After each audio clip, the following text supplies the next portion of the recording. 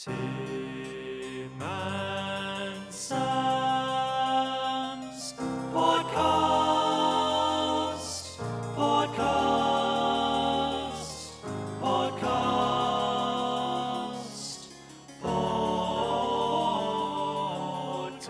Sam and Toby have a podcast which is really, really great. They serve up music on a plate. Tim's luscious locks, Sam's shiny plate. Make them the very best of mates. So welcome to the pod. Sam has the news.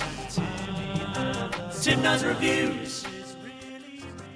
Hello and welcome to the Classical Music Pod. This week, Sam speaks to the Aurora Orchestra about their new spherically shaped CD. Tim takes a virtual tour of Britain's most musical living room. And we delve into the life of one of America's most enigmatic composers, Julius Eastman. And the birds are tweeting and everything.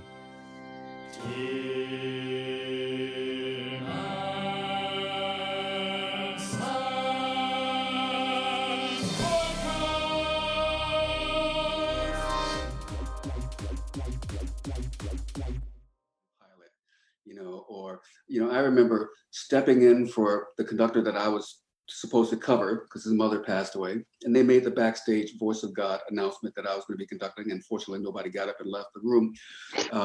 But I remember, and I was here, in fact, here in Florida, and I walked out on stage, and I looked down, and there were these two little black boys sitting together, like on the front row, and the look in their face was.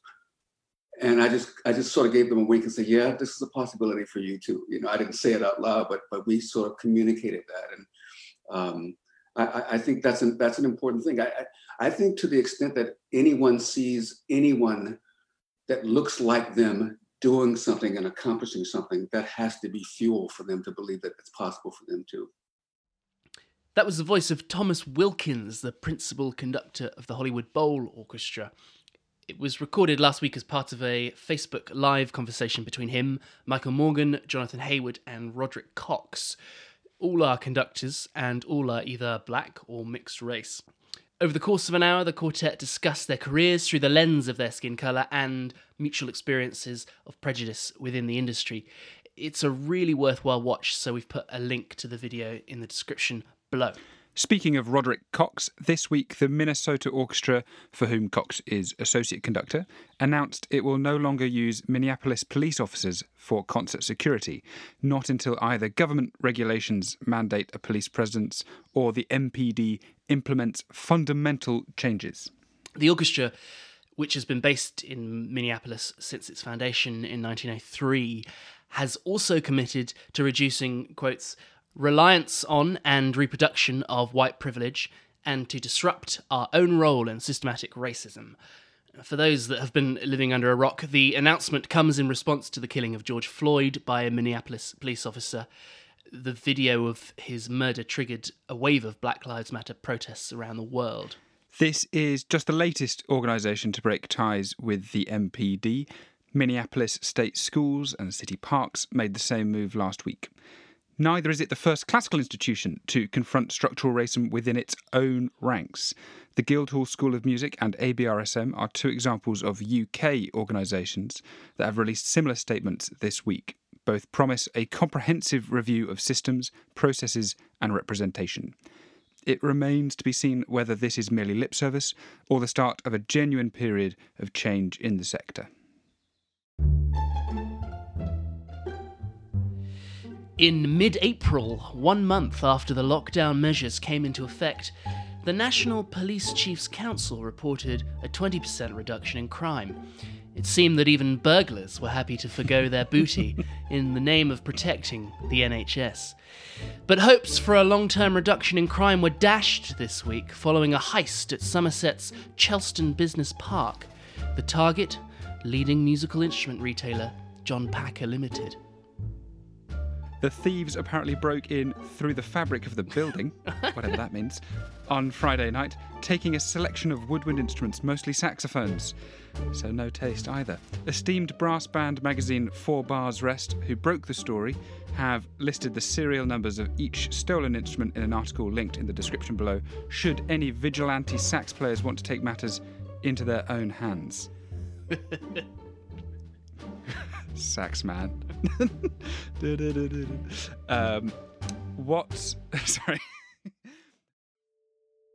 Like an example, I'm thinking of Dean Dixon, which I'm sure you all are familiar with, an American conductor, African-American conductor who was head of the Frankfurt Radio Symphony and Sydney Symphony. Sibelius himself invited Dixon to his home and told him that his performance of the Fifth Symphony was the best he had ever heard. But if anyone goes to Spotify or iTunes and type in Dean Dixon's name, albums pop up, but you will never see his face. And I think this is the story of his life. The industry consciously didn't want the public to know who the man was behind the music, I think because of record sales. And he conducted most major American orchestras. Hey, Sam, what news beat are we going to have this week? Oh, I don't know. I've run out of ideas. We'll put it in when we do the edit. Okay. Domingo Hidoyan is to be the new chief conductor of the Royal Liverpool Philharmonic, replacing Vasily Petrenko in September 2021. It is not yet known whether the Venezuelan conductor, who currently lives with his opera singer wife, Sonia Yoncheva, in Switzerland, plans to move to Liverpool upon commencing his post. We assume not. The Grammys are to stop using urban to describe music of black origin in its awards categories. The prize for Best Urban Contemporary Album will be renamed Best Progressive R&B Album, amongst other changes. A good one. A £2.5 million fund set up by Help Musicians UK has run dry after just 5 days. The fund received over 3,500 applicants and is the second of its kind to be organised by the charity. The first, announced at the beginning of lockdown, distributed over £8 million to 17,000 musicians.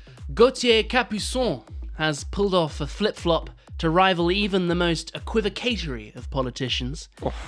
After announcing a series of free al fresco concerts last month, the French cellist cheekily revealed he would charge local authorities rather than audiences for the privilege of hosting him. This week he gave in to criticism and re-announced the concert series as free. Theresa May would have been proud. In a multifaceted piece of irony, the Grammy award-winning country trio Lady A, who changed their name from Lady Antebellum in recognition of its white supremacist connotations, have been denounced by the black blues singer Anita White, stage name Lady A. White has performed as Lady A for over 20 years and told Rolling Stone magazine, "It's an opportunity for them to pretend they're not racist or pretend this means something to them." And finally, a good news story from friend of the pod, Susie Blankfield. Normally a cellist, Susie has diversified during lockdown, making recycled necklaces from old bits of jewellery.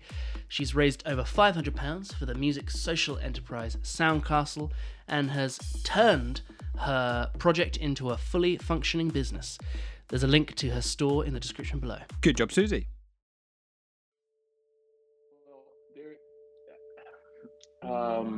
I still get many comments from people, which I know isn't true, but saying when they say that I've never seen a black conductor before. And let's be honest, there are very, very few. There are many orchestras. I'm sorry? Most of us are here on this. That's right. Yeah, when I get that question, I say, yeah, there's me, there's Michael, there's Leslie, there's, Tim, can you prep the discomfort alarm? Oh dear, is Harry Enfield going on the Today programme again? No, it's not that bad. Link to that in the description. We're going to be talking about a piece by American composer and super polymath Julius Eastman, with a title deliberately designed to make us squirm a bit. Today we're going to be analysing Julius Eastman's piece, Evil N-Word. Presumably that's what you need the alarm for. Absolutely. It's a pre-minimalist piece for 2 pianos that lasts around 15 to 20 minutes. A brilliant piece by a composer who refused to play by the rules. Was he a cheat? No. Eastman was a self-saboteur, if anything. He wrote titles like Evil N-Word or Gay Gorilla or If You're So Smart, Why Aren't You Rich? Titles that, as a homosexual African-American, he felt he could use, but that deliberately make the classical establishment a bit uncomfortable. They expose a wound. I guess the danger there is that highlighting a fracture can mean being cast aside by those unwilling to acknowledge it. For sure, and his career probably suffered for just that reason. It's been suggested by Eastman's friends and excellent musicologist Mary Jane Leach that through his music, Eastman was trying to heal those fractures, those societal wounds. Here's what Evil N-Word sounds like.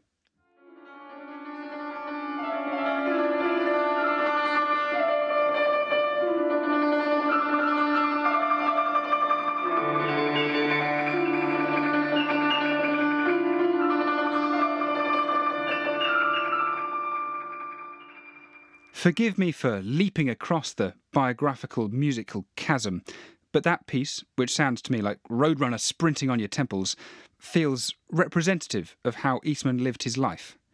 It creates a perpetual sense of now. It's definitely teeming with urgency, isn't it?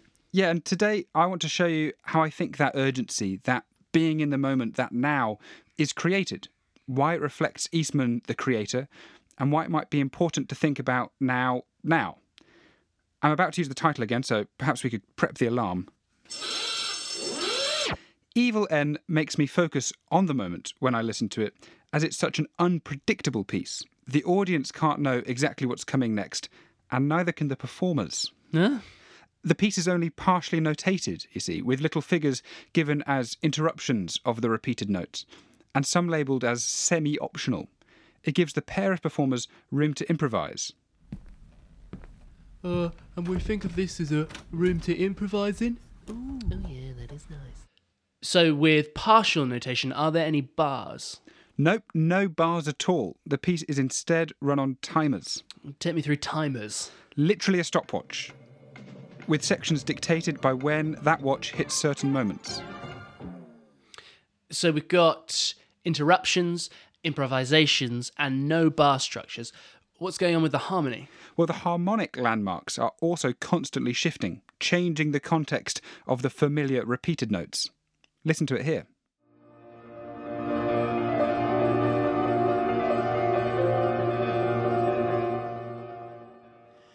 Anytime we've got comfortable with the diddlum diddlum figure, a new chord will arrive around it and make us consider it anew. The final thing that brings us into the now are those repeated notes pummeling you in the front of the face, and then the recurring continuo figure, which pops up throughout just to shepherd any wandering minds.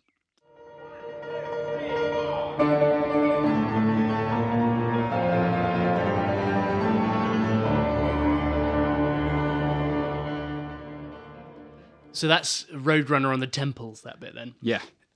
How does this relentless nowness evoke Julius Eastman, the man? Well, he lived life deontologically. I do love it when you speak Greek. What is deontology? Parakalo. Deontology is basically considering actions only in the moment, as ends in themselves. He acted on what he believed was right in the abstract, not thinking about the consequences. So that must have got him into some trouble then. Absolutely. When he was appearing as the bass soloist in the Christmas Oratorio at a pretty big-time performance at Cornell University, he didn't do what I would do, which is obsess over the possible consequences of doing this performance well or badly. Nope, he decided to start improvising a fresh aria over the orchestral accompaniment that, according to his friend the composer David Bowden, sounded like a Bobby McFerrin extended vocal technique demo. And presumably this wasn't the plan. It took everyone, the fellow performers, conductor and audience, by surprise. The rest of the performance was just a normal Christmas oratorio. I can see how that might have some negative consequences for his career then. It did, but he felt it was the right thing to do, creatively, truthfully, in that moment. He was free from obligation to any of history's totems. Why is this relentless nowness, this deontology, relevant now, today? Well, I reckon this is a radical moment we're in, as our normal understanding of consequences, cause and effect doesn't really apply. Yeah, I mean, normally I don't have to scrub myself head to toe just to pop out to the co-op. Exactly. This is the moment to rethink. And if you're rethinking, free of consequences, you have to consider what your principles are. What do you believe is right now, right in and of itself, if the consequences are uncertain? And consequences are usually the excuse for not doing things that seem obviously right. Yeah. In these unprecedented times, we can all act a bit more like Julius Eastman and consider what is right or wrong deontologically, because we're freed of having to worry about the consequences for ticket sales or audience share. We can expose and consider the wounds in society and in music, just as Eastman did. In principle, is it right that we don't have better representation and diversity in classical music? Is it right that Classic FM only played 2 black composers in a fortnight? Is it right that such a small number of women are amongst our busiest conductors, or that trans performers are facing barriers imposed by others? If these unjust situations are ever going to change, it will be because we act with the urgency, the radical nowness of composers like Julius Eastman. Composer Fact File, Julius Eastman. Born October 1930, New York. He didn't start the piano until he was 14, but went on to study at the Curtis Institute in Philadelphia. As well as a pianist, he was a singer celebrated for his resonant baritone. He recorded Peter Maxwell Davis's 8 Songs for a Mad King and performed the piece with Pierre Boulez at Lincoln Center.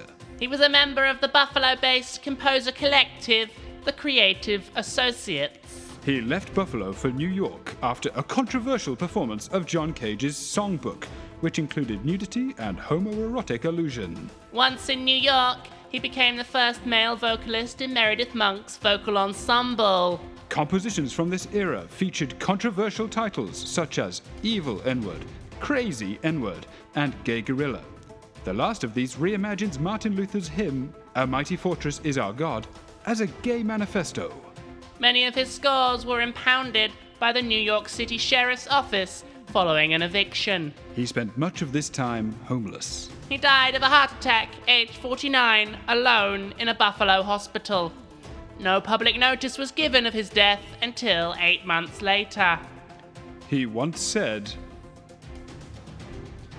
What I'm trying to achieve is to be what I am to the fullest. Black to the fullest, a musician to the fullest, a homosexual to the fullest.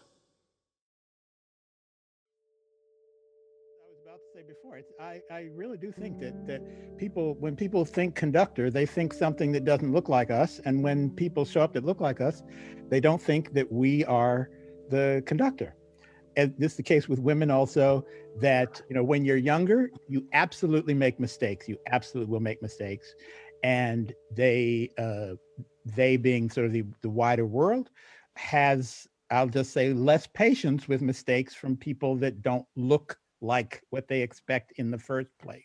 Because I was at Chicago Symphony for several years, so everybody passed through, and I saw some people make some very big mistakes who went on to quite large careers.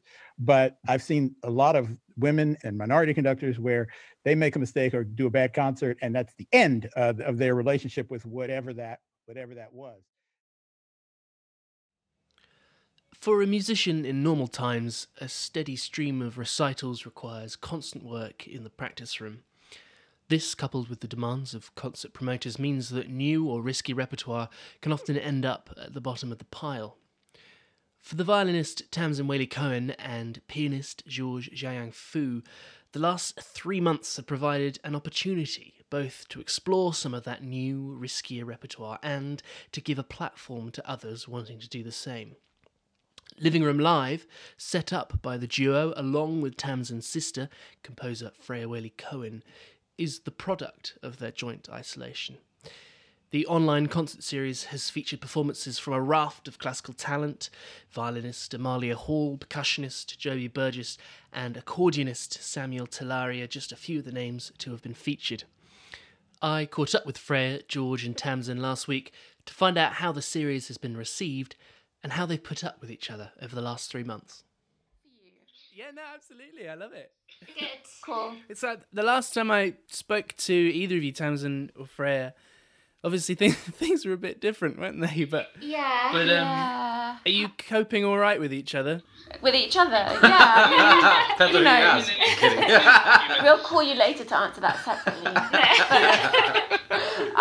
Yeah, we are. I mean, it's probably like Freya, you've got some commissions that you're working on, but in a way, for a composer, it's quite a different thing because a lot of the things I was writing, the commissions have all been postponed, so they still exist, and I can still write them. As it happens, I basically at the time when lockdown happened, developed RSI, so I couldn't compose for a couple of months, but I finally started composing again because my hands have gotten better enough. So that's good. Yeah. I mean, how have you found being together in an intense creative environment, I suppose? Has it been tricky adapting to each other? well, I think I would say like Freya and I sort of know each other quite well already. We sort of probably know what to expect. And like, of course, there's ups and downs, and there's been days when I think different people have felt really low or really energetic, and the kind of energies have been maybe sometimes at cross purposes, but overall, like, of course it is intense, and our parents are here too. Which makes it more... that makes it. Oh, yeah, I didn't even think of that. Yeah. And then, of course, for George, who is then here amongst, all the madness So of our family. George and Daniel are the brave outsiders. Yeah. Yeah.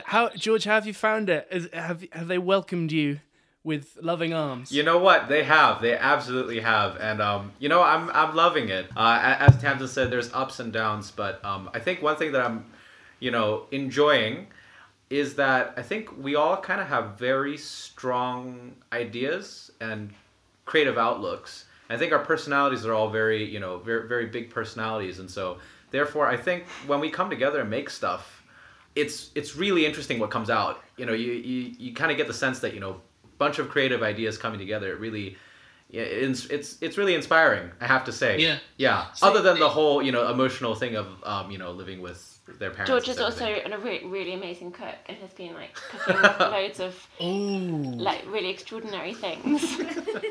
That must endear him to the parents then, surely. Except for when he makes spicy tofu, which my dad can't eat. Oh my goodness, yeah. Too spicy for him. Yeah, that was basically the biggest point of contention, was the spicy tofu. I'm kind of envious. I've been mostly on my own I have a housemate. Well, I actually have two housemates. One of them's been at Becca's parents for the whole time, but the other one works nights. So I've sort of been tiptoeing around in the day whilst he's been asleep. That's really tough. But you didn't go to your parents. No, my mum's quite badly... She's asthmatic, and I don't know, they probably would have let me come back, but... Yeah, I mean, you don't want to be like the person that kind of like kills your parents. No, you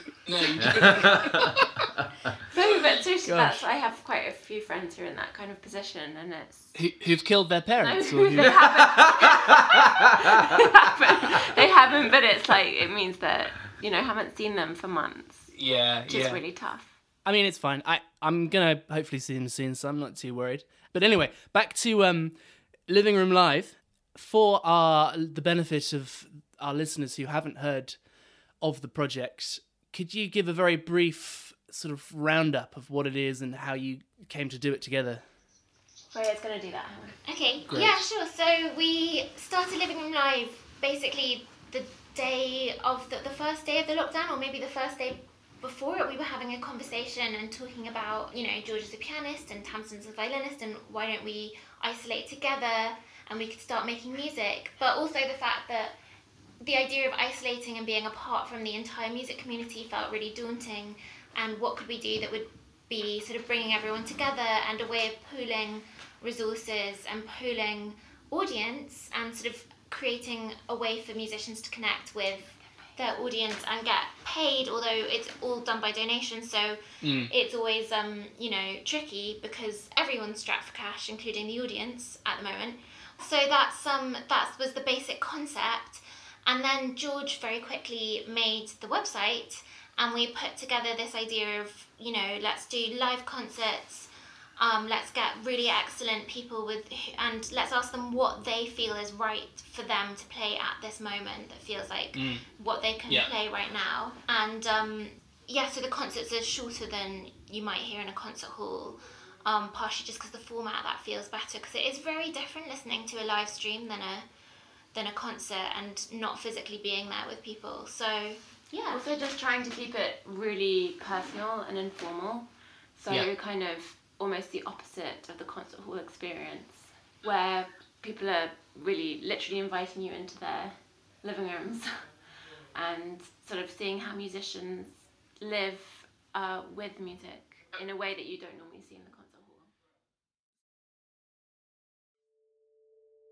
Yeah, I'm doing that next year. Yep. That's you know, good. the one thing I've been saying this week when we're doing all this Black Lives Matter stuff out in the streets is almost every orchestra has something about Black Lives Matter on their website right now, this week. But if you take that same orchestra and you see they read their Black Lives Matter thing, then you look at their season. There's almost no Black composers.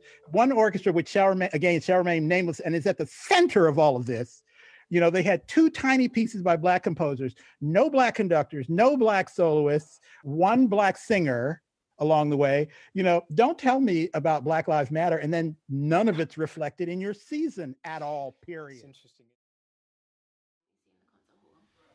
So out of all of the performances, do you have anything that surprised you or anything that stood out because you are seeing them in this home environment? Has anything took you by surprise? Yeah. Well, first off, the most apparent has been, where people live and where people make music is very different. Because when you go to the concert hall, we all just sort of kind of dress in a... Look the same. we all kind of look the same, to be honest. We kind of, dress to our nines and do everything. But, you see people, they want to represent who they are, and obviously they dress up, but not in the same way. It's kind of like, visiting an artist's studio in a way. And also, because there's a lot more talking, it feels a lot more personal, and you actually get a sense, I would say, I've learned a lot more about how the people live with music, as Tamsin has said, and their own relationships with the pieces, which is just really interesting, and you wouldn't necessarily get that, I think, in a normal concert. In terms of repertoire, do you think that people have chosen very different things to what they would be playing in a concert hall, or because we suddenly realised that sort of around now, actually, the last couple of weeks and the next week or so, loads and loads of people are bringing new compositions, so either things that have been written really recently or some world premieres. And I think because it's totally free programming, people aren't constrained by what promoters want. Yeah. And I think that's something that people are really relishing being able to explore, is relationships with composers, obviously at a distance, but still being able to talk with composers about their music and their ideas and to commission things during lockdown. I mean, there's also, of course, lots of Bach and Mozart, and I think there's some Rachmaninoff coming up, and there's the kind of the canon is there too. But I think that kind of free choice shows really just what people are exploring right now. Yeah. Do you think any of that sort of agency over repertoire? I mean, it's my impression, and correct me if I'm wrong, that the concert hall or whoever is involved in terms of administration might have as much of a say in what you're going to play, or at least some of a say in what you're going to play, as the artist would. So normally they send requests, or you send them your programs that you're offering for the year, and then there's a sort of negotiation. Yeah. So it's very, very different, and also normally during the year you are just offering, a certain number of programs or pieces. So you wouldn't just think, I've got a month at home, I'm just going to prepare this program, because that just doesn't happen normally during the concert season when you're on the road all the time. So it's kind of given me, I don't know if George would say the same thing, but I've quite a few musician colleagues have talked about this as well, a different way of practicing with a lot more freedom, can go down different roads and avenues where you don't necessarily where they're going to take you, or even if they're going to be constructive, but it doesn't really matter. And so it's a really fascinating kind of creative learning and unlearning and relearning process. I'd also say, one of the things we really take pride in is that this is, curated by musicians for musicians. It's a platform for musicians, and actually, we have noticed that musicians are really, they're actually very curious people that, not given the limitations of what people think might be palatable to a certain audience. It means that they just naturally program a lot more diverse repertoire by just a lot more different, a lot more different types of composers. And that's also, composers that have traditionally been not really represented very much in the canon. So that would be like, women, people of color. I think that's actually a fantastic, it's just a fantastic byproduct of what we're doing. And Yeah. Yeah. I suppose it's one of the few silver linings that we got to squeeze out of this situation. I mean, I wonder how that will transfer into a live concert hall future, whether that, having had a taste of that agency, perhaps, I don't know, perhaps do you feel like you might have a little bit more of a right to say exactly what you want to play, or is that too difficult to say? Perhaps it is. I don't know exactly how that will kind of play out in terms of, relationships with promoters and halls, because of course you've got to sell tickets. I mean, that's really important. Yeah. I think audiences might feel differently about different types of music. That's what I hope, because I think we've had lots of comments from people who are listening about the different kinds of repertoire, different kinds of instruments, and how they've really enjoyed that. So I think it is a chance, without having to take that kind of massive financial risk that promoters and halls and festivals have to kind of underwrite, to be able to do this, and hopefully we'll see the results of it down the line. All words, no work. And this is the other thing that has often bothered me about efforts to do an all-American concert on a season, or an all-African-American concert on a season. Why not just make it a part of the fabric of the season? And so you don't have to take a week out just to focus on that thing, because that thing is, Jonathan, already included in the fabric of who you are. And the last thing I'll say about inclusion is that we got to be careful that we don't give the impression that including means we're going to let you in. Inclusion has to be more, we are all in this together. Yeah. Have there been any performances that have stuck with you? I mean, for me, it was the Joby Burgess playing that Linda Buckley percussion piece, which is, I was transfixed. But have you? I loved. I don't know. There's quite a lot. I don't want to pick favourites. Pick a few. But I loved Tabea playing in her. So Tabea Debus, the recorder player. Yeah. Her first concert she did, like, I think she was in her parents' house and there was building works, and so she's like between like a ladder and like some hanging equipment and like a plain white wall, and then I love her programming because she always combines new pieces with anonymous, like 14th and 16th century pieces. Eloise Werner did a really fun concert with all graphic scores, including Stripsody, with all the dressing up and everything that entails. As a pianist, one of my favorite things has been hearing the piano repertoire being played on the accordion by Samuele Tellari. I think he played a Rachmaninoff Violin Prelude that I've known forever, but I've never heard on the accordion before. One of the most charming things about that is he didn't say a single thing throughout the entire performance, just sort of sat down and was very serious and played the entire recital. And at the very end, he just went, "Thank you, goodbye." And then that was it. It was great. Yeah. There can be something very strangely powerful, but when there is no response or reaction at all. I'm just thinking back to Strauss' Metamorphosen, that the Paris, the orchestra, I think it was the Orchestre de Paris, did a performance of it in a concert hall with no audience, and they sort of, I think I'm right in saying it's for a string orchestra and it's one player per part. I think I might be wrong, but they were clearly so overwhelmed in this incredible musical journey that they've been on. They kind of looked around at each other at the end, but otherwise were completely silent. And I found that incredibly moving. And I I couldn't quite put my finger on why it was, but yeah, sometimes not saying anything at all is just as powerful. Yeah, I agree. There's like the thing about clapping is that as much as it's like this amazing ritual of everyone being together and clapping, there's also like this idea of normality invading that space that the music's just taken over. And the minute the clapping starts, you're sort of into that thing where it's about showing your reaction and interacting with other humans again. I mean, in some concerts, when I've been in a concert hall, I felt not ready for that when the clapping starts. So sometimes, like, just taking that away can be really powerful. Yeah, and all of these performances that you just mentioned, they are available on the website and on YouTube, aren't they? Yes. They're all available on the website and on Facebook. Yes. On Facebook. Yes. On our Facebook page, yeah. It's you playing tonight, isn't it, George? Have I got that right? Yes, that's correct. Tonight, so actually, one of the best things about Living Room Live is the chance to present stuff that has been canceled. So tonight's concert will actually include excerpts of one of my canceled concerts, which was that the Royal Academy of Music had commissioned 200 works for its bicentenary.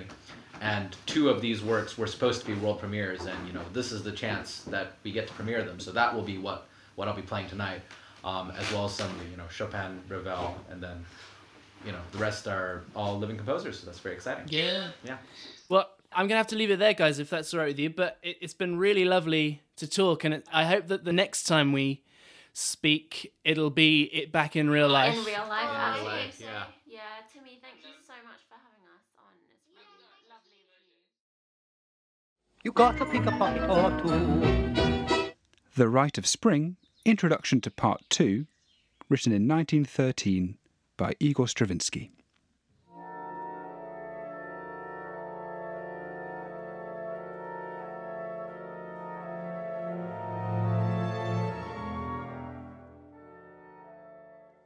The Desert and the Robot Auction from the Star Wars soundtrack, 1977, by John Williams.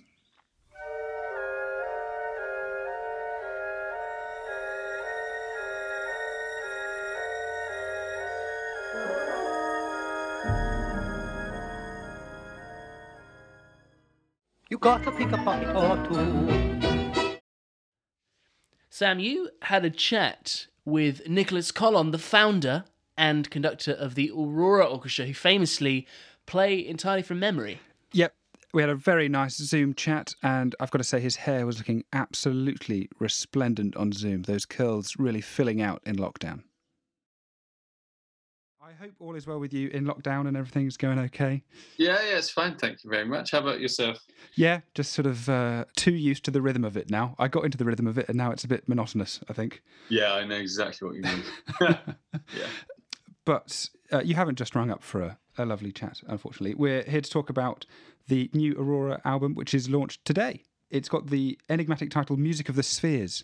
I wondered if you could tell us a little bit about where that title comes from. Well, it was actually a concert program we put together last year, and it uses the bizarre title of Jupiter that was given to the Mozart Symphony, the number 41, by a sort of contemporaneous commentator, no one quite knows who. And that was just a rather neat little way of jumping off into the celestial orbit. It's rather tangential because Mozart's piece has nothing to do with the spheres. But yeah, it enabled us to put together this quite eclectic program of repertoire that is, in some ways, to do with the spheres and the celestial bodies. And there's the music of the spheres is this sort of theory that goes back to Pythagoras, who started to think about how astronomy and maths and music were all linked together, and that how the distance between two bodies, like celestial bodies, determines the different sounds of pitches and that kind of thing. Yeah, that was fantastic. And I only came across Pythagoras in terms of GCSE maths. Yeah. But was maths something that you were excellent at school as well, or is that a... I suppose I have always liked maths. I mean, the maths behind music is really fascinating, isn't it? Because it's something actually I always think, if only I had some time, and now I'm sitting in a lockdown. But I genuinely don't have that much time because of kids. But I'd love to actually really understand the science behind music, because it's pretty complicated and it's so wonderful. And with Pythagoras, this was early stabs at it. He got it wrong as it was, but he was quite close. He talks about how if you double the weight of something and then you hit it, it will sound an octave higher or something like that. Yeah. An octave lower, in fact. He's not quite right. So, that sort of relationship between maths, weights, distances, times, and music is amazingly interesting, because on the one hand, it is quantifiable, so you can tell why one pitch is an octave higher than the other. And on the other hand, there's something about music that goes beyond any explanation or scientific analysis, isn't there? And is into realms that you can't analyze somehow. Yeah, no, I've had several halves of conversations with people trying to explain such things to me before, or sort of like how the human ear processes octaves and stuff. And you're like, that sounds great. I actually should dig into that at some point. Maybe we'll both get down to it soon. As you say, the disc encompasses a great range of music from sort of every point on the circumference. And we've got Mozart and Thomas Adès and Max Richter, John Dowland being rearranged by Nico Muhly, even David Bowie with Life on Mars. What were the criteria for the pieces that were still on the theme, but what made the cut? Is there anything that was left on the editor's table? That's a good question.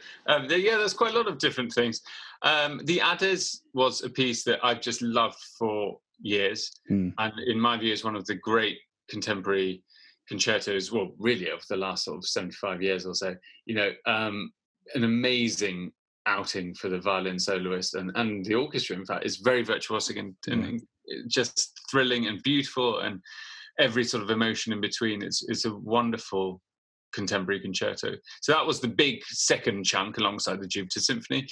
Then we decided we want to commission something, and the possibility came up to commission Max Richter, who has a big following and reaches a lot of parts that others can't, if that's not a very good way of describing it. But, his music is loved by many people and is very beautiful. And he wrote this really fantastic piece called Journey CP 1919, which is about the first pulsar ever discovered in the 1960s. And the pulsar sends back a beam to Earth every 1.3 recurring seconds. So we hear this thing. People used to be very confused as to what it was, because why were we hearing this very regular sound? CP 1919, the star, was originally called LGM1 for Little Green Men 1, because they thought that recurring thing was like a lighthouse or something. Yeah, exactly. Yeah, so he bases his piece around that. You get these recurring rhythms, and then they sort of divide and subdivide again in different sections of the string group, and they all build up on top of each other. And all anyone is ever playing is a C major scale, basically, up and down. So it's the sort of way that the different parts interact with each other. Again, it's a very good example of simple maths overlaid onto a scale and creating very beautiful harmonies.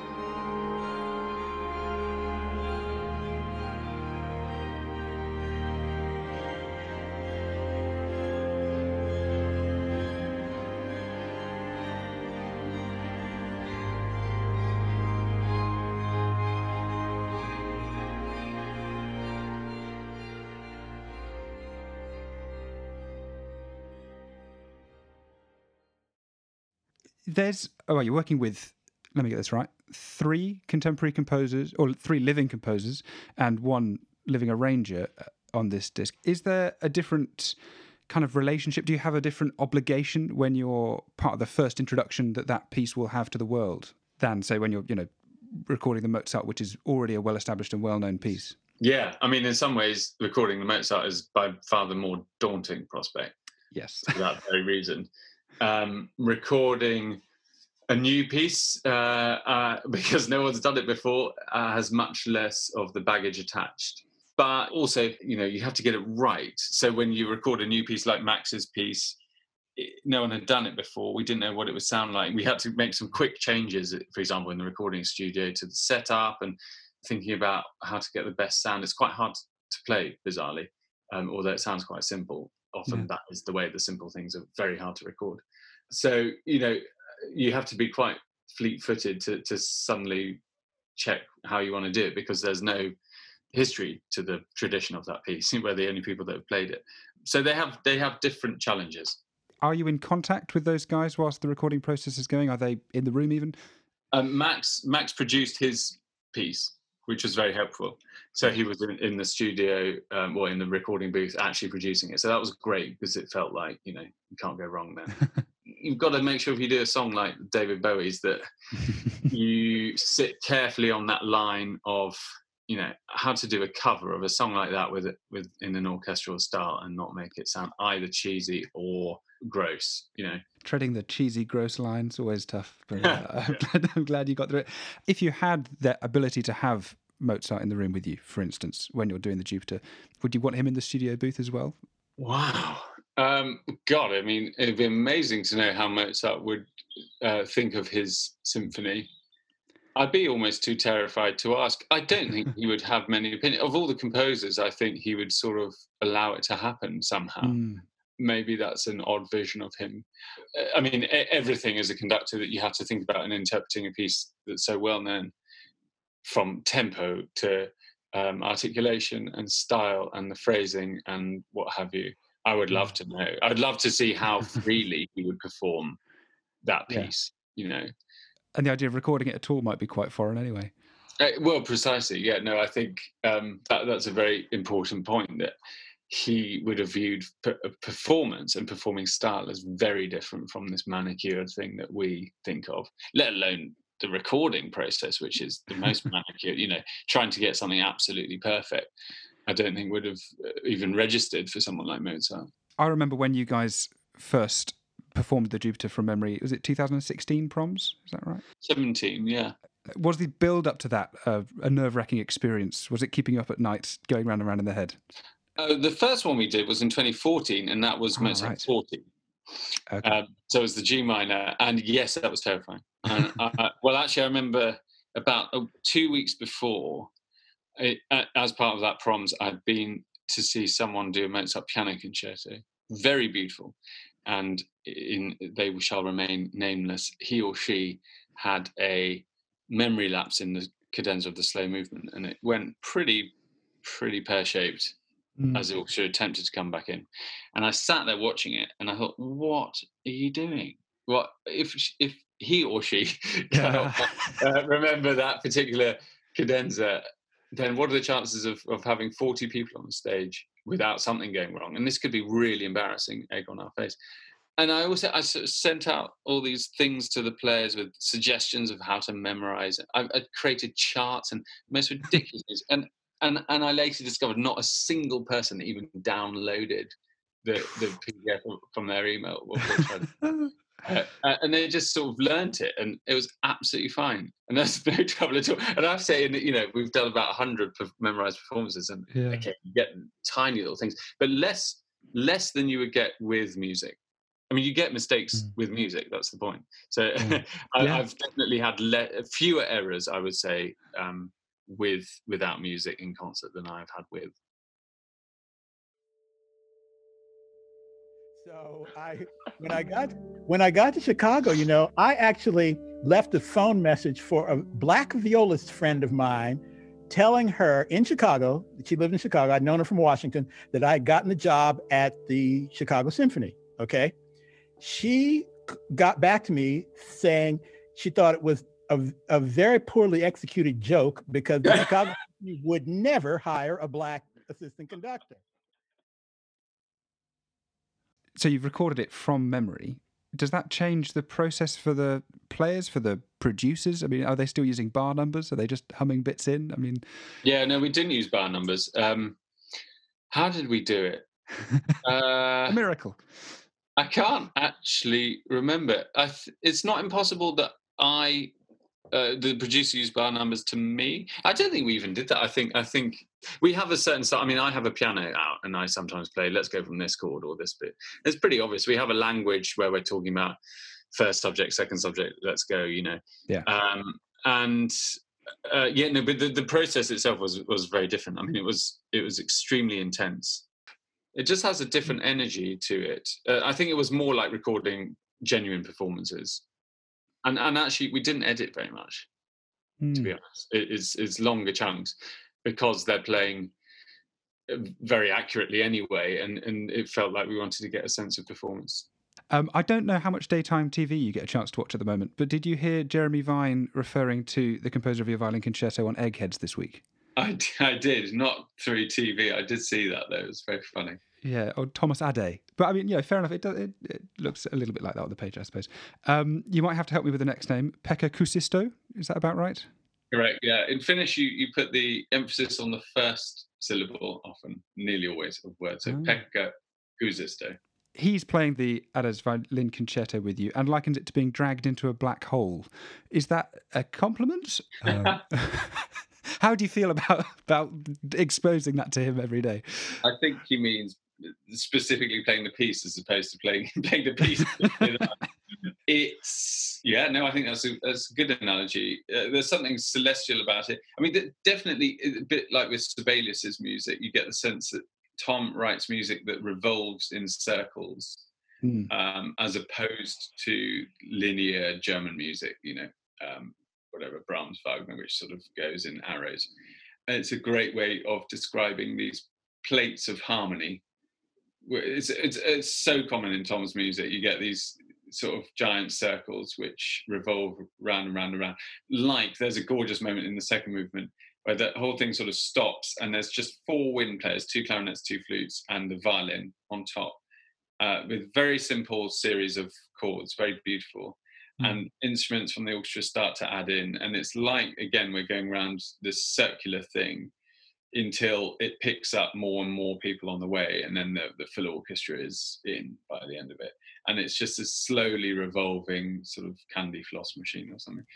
Everything I've seen of Pekka in the past seems to have him as this extrovert entertainer. He's there on stage at the proms getting everyone to sing along with him. And I watched a nice clip of him sat outside his sauna whistling a tango and playing along with his violin. Is he still the entertainer when you're, mid-recording session? Is that still his role? He is highly entertaining. He's a very serious artist and a very serious violinist. Yeah. But I mean, wears it very lightly and has a wonderful way of understanding the lack of seriousness about music. The way of really tackling and achieving profundity, and this is the same with Tom, actually, Tom Adams, I think, is to also wear it lightly. And that's why he plays the piece so beautifully. Yeah, and making music fun seems to be a big part of what Aurora's about, as far as I can tell. The site Aurora Play is up and running and acting as a bit of a hub for all your online content at the moment, isn't it? Well, no, we just started it in lockdown as a way of putting up some of our archive footage. And we've been very, very fortunate, through proms and other things, to have lots of broadcast and televised concert archive material. And we've never really done much with it. So we managed to get the rights from the BBC, which was great.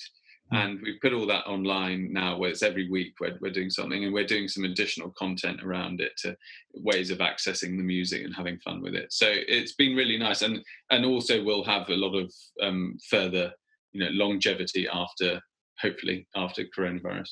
Yeah, absolutely. It's in Britain going up tonight, I think, if I'm not mistaken. That's right, Les Illuminations, which we did in this staging in Albury with circus dancers. Have you had a chance to try any of Jesse's Aurora adventures yet? Oh, yeah. No, we do them every week, with the kids. Oh, fantastic. They look really fun. I very much enjoyed finding my flying moves to the Strauss Oboe Concerto. Oh, brilliant. It was really fun. If only maths had such good ambassadors, maybe I would have learnt a little bit more about Pythagoras at the time. Hey, well, thank you so much for coming and have a chat, and I hope you have a good rest of lockdown and that you're back to normal sometime soon. Thanks, Sam. Great. Pleasure. I'll catch you again soon. Bye. Bye. Cheers.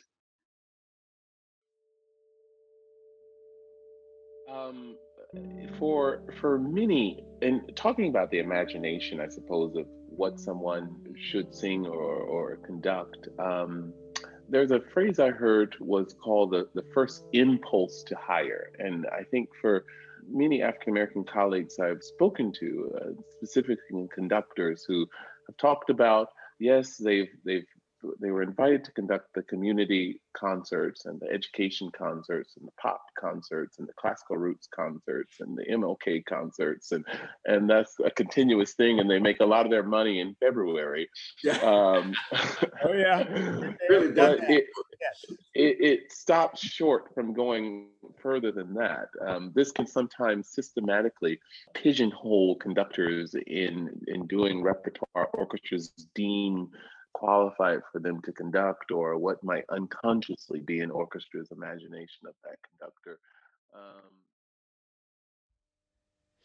A few anniversaries to keep an eye on. First of all, Jacques Offenbach's 201st birthday on the 20th of June. Then Terry Riley's birthday, the guy who wrote In C, founder of minimalism, on the 24th. And George Walker's birthday on the 27th. Fab. On the 25th, it's the anniversary of the premiere of Stravinsky's Firebird. And on the 28th, the anniversary of the premiere of Giselle, which, Tim, I believe your grandmother used to dance back in her Royal Ballet days. She certainly did, yes. You know, Pauline. The 29th is also Bernard Herrmann's birthday, so why not treat yourself to a viewing of Psycho? As Tim touched on in his chat with the Living Room Live gang, there are a few live concerts coming out of the UK venues this month, so look out for streams from the Royal Opera House, Grange Park Opera, the St Pancras Clock Tower, Wigmore Hall, the London Mozart Players live series, and of course, the Whaley Cohen Living Room. That is it from us this week. A big thanks to Nicholas Collon, Tamsin and Freya Whaley Cohen, George Fu, and of course to you for diligently listening. If you're enjoying the Classical Music Pod, then please do leave us a review or get in touch via Twitter or Instagram or via email. We are the classicalmusicpod@gmail.com.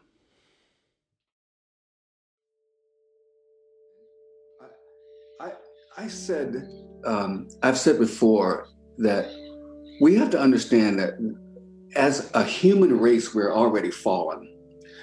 Even if we all looked alike, we'd figure out a way to separate ourselves into groups of commonality. And so knowing that that's in our DNA as human beings means that those of us who are conscious of that have to be ever vigilant about not defeating that, because you won't defeat it, but redirecting that and having a different influence on a person's thought patterns and decision-making choices and whatever.